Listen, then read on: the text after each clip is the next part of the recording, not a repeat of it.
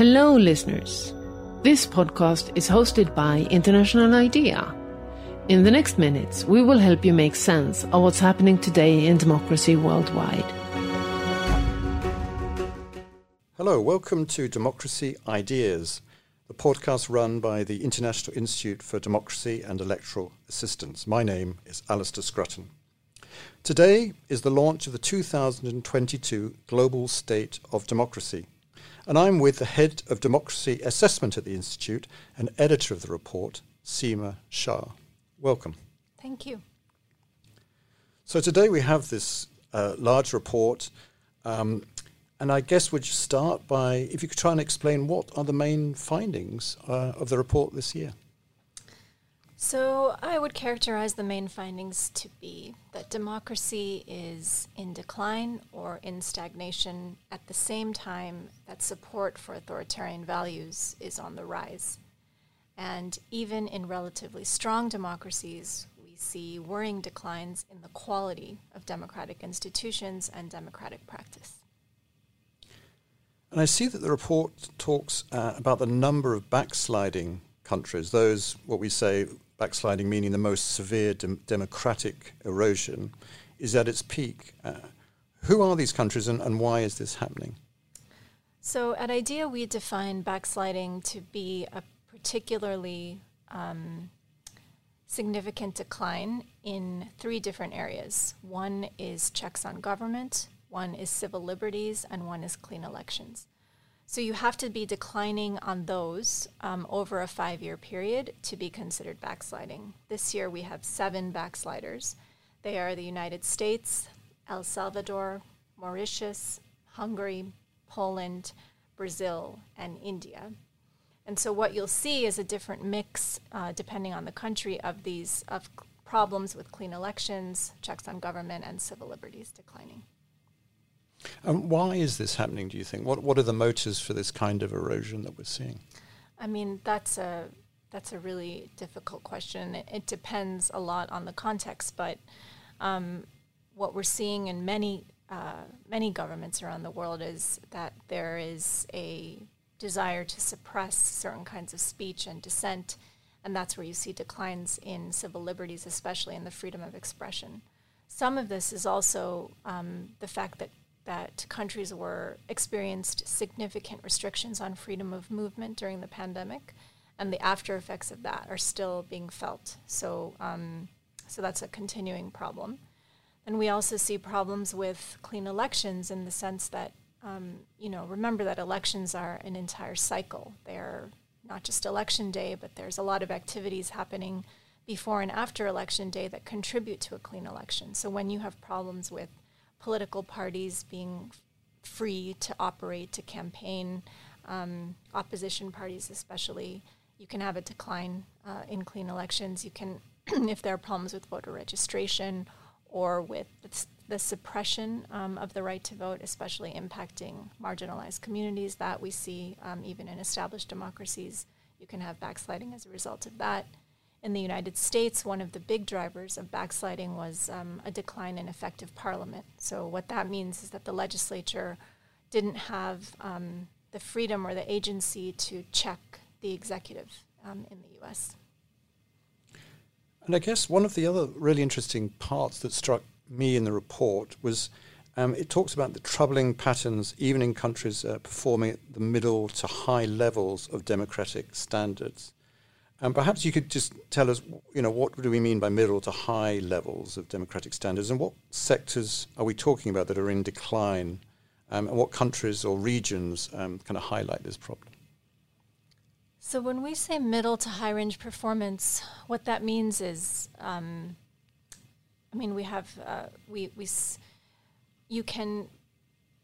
there's a quantitative assessment of how a country is doing based on an aggregation and estimation of 116 indicators of democracy every year.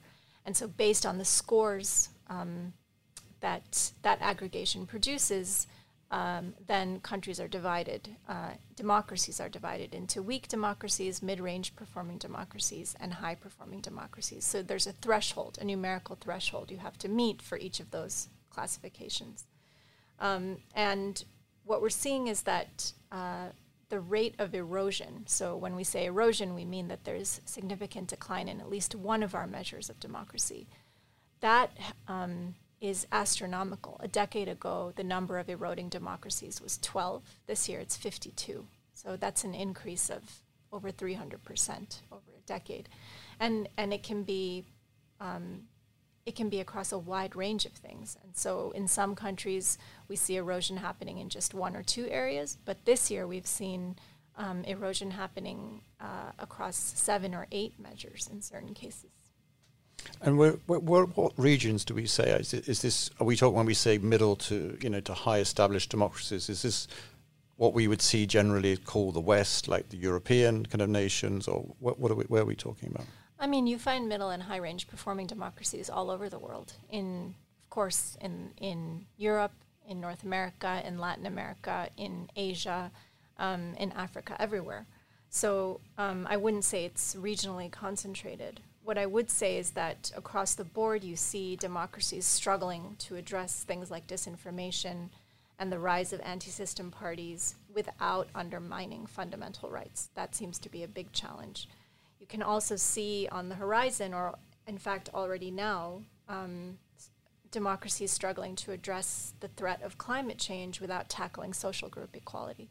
So what we see is that climate change impacts marginalized communities disproportionately, which is related to sort of systematic inequality that puts those communities in the position of being marginalized in the first place. So you have to address those underlying inequalities if you want to comprehensively address the impact of climate change. And that seems to be a struggle as well for democracies.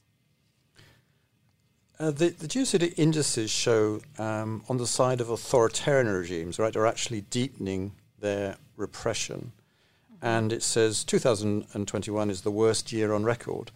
What countries are we talking about here? And what are the ways that they're kind of deepening their repression? So again, we see over the last decade a steady rise in the number of authoritarian regimes. So this year we have 49. I believe a decade ago it was approximately 41. And the clearest examples of deepening authoritarianism are seen in places like Myanmar and Afghanistan, but also in Russia, especially with the crackdown on freedom of expression and media integrity in Russia following the invasion of Ukraine. But we also see countries like Nicaragua, Comoros, Cambodia tightening repression in their regimes, in their countries. So in Nicaragua, we see a lot of repression repression of freedom of expression in the church and in the NGO sector. So I believe so far there's the statistics in Nicaragua show 1,400 NGOs shut down based on trumped-up charges, essentially the regime wanting to crack down on dissent. And with the church, we're just talking about what we're talking about: priests or church leaders being arrested, harassed. Exactly, yeah. Moving on to just the issue of gender equality, which is obviously key, right, to the quality of democracy. How are we doing this year? We're not doing very differently from how we did last year.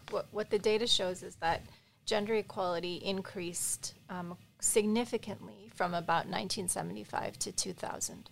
But since 2000, things have really stagnated. So this is the case at the global level, but even at the regional and sub-regional levels, we haven't seen changes, any big changes since 2000. So while things haven't necessarily gotten worse, they haven't gotten that much better either. So that's concerning. But what we do see outside of the quantitative data is this groundswell of movement and demand and action in the area of reproductive rights. So outside of the U.S., which is a sort of negative case of restriction of rights, in other countries we see expansion. So Finland and India come to mind immediately. But also lesser-known cases include Sierra Leone, where there's a bill to expand abortion rights, DRC, where the government has approved a set of standards and guidelines for abortion care, including empowering doctors and midwives and nurses to perform the required interventions. And even in Benin, Parliament voted to legalize abortion in most circumstances. So you see this everywhere in Latin America. There was what's known as the Green Wave, demanding more reproductive rights from women. So you see it all over the world. And so even though that's not necessarily reflected yet in our quantitative data, it's a hopeful sign. The report paints a generally very bleak picture about democracy around the world. But do you see signs, or does the report see signs of optimism that we should take advantage of? Yeah, absolutely. So the report points out countries like Moldova in Europe, which have expanded, where the indicators of democracy have really expanded in the past several years. The Gambia in sub-Saharan Africa and Zambia in sub-Saharan Africa are also really standout examples. Gambia, in particular, if you look over the last 5 years, their performance on several of our measures of democracy has really significantly grown. And the new regime seems dedicated to kind of addressing the unresolved grievances from the former regime, which I think will be key to the legitimacy of this new regime. That's what people are demanding. They want justice for all the things that they suffered under the previous ruler. And they seem committed to doing that. There's a Truth, Reconciliation, Reparations Commission, which has just put forth a bunch of recommendations for the government to act on. And what do we see signs of that kind of positive change in countries that, for example, in Latin America, Asia?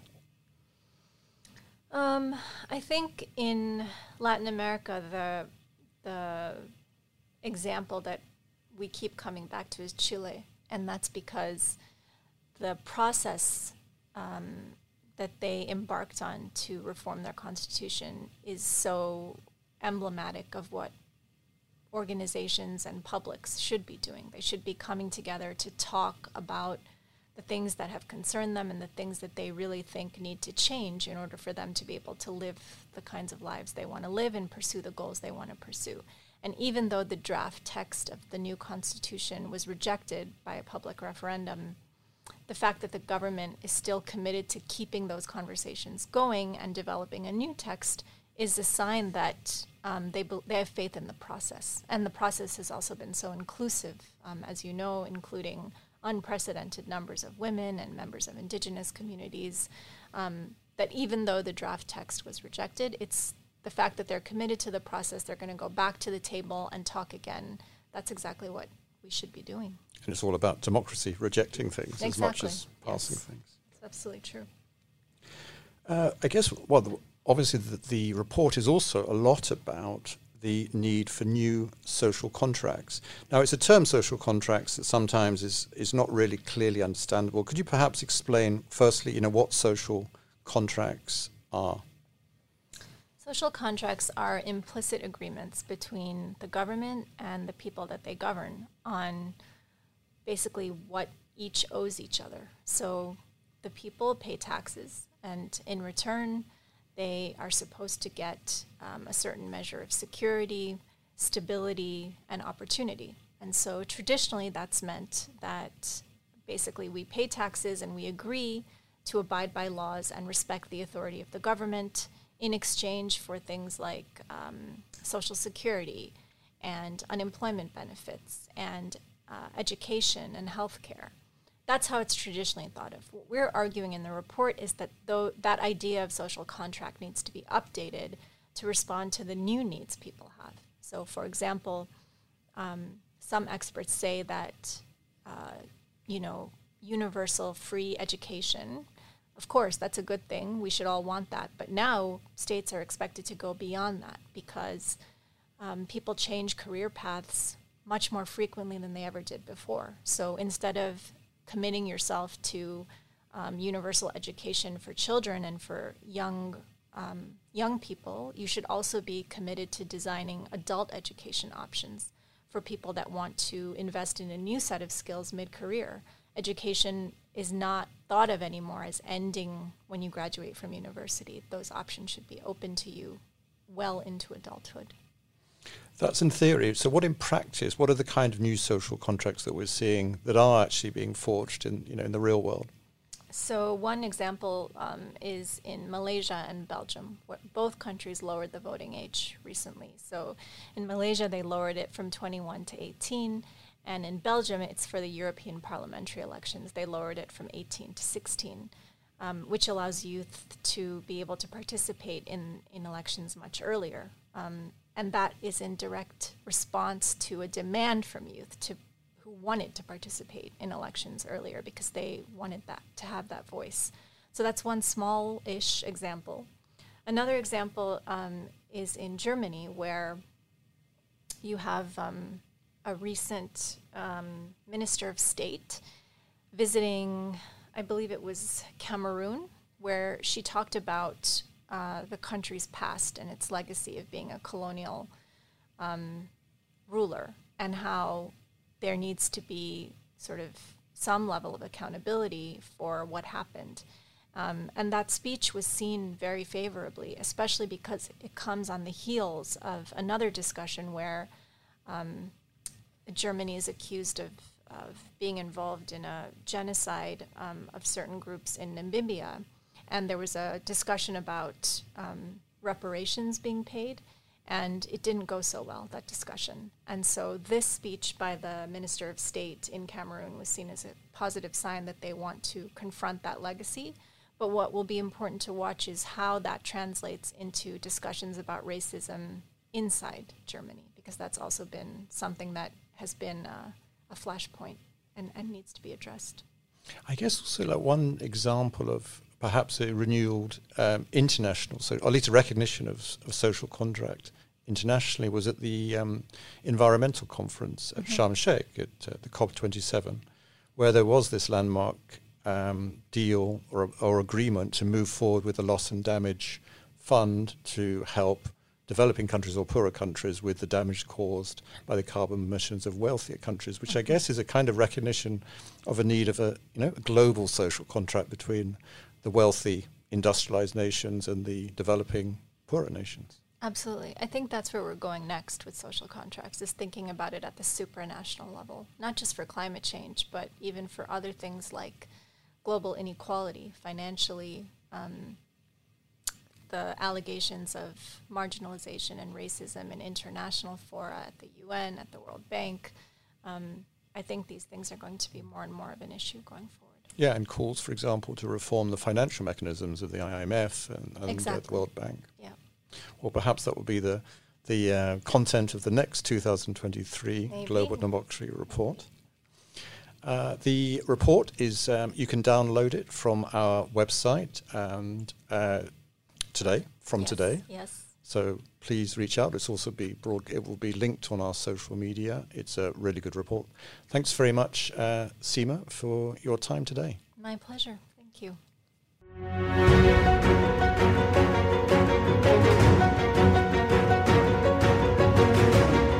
Thank you for listening to the Democracy Ideas podcast. Keep following International IDEA on social media. We need all of you to participate in constructing better societies. Goodbye.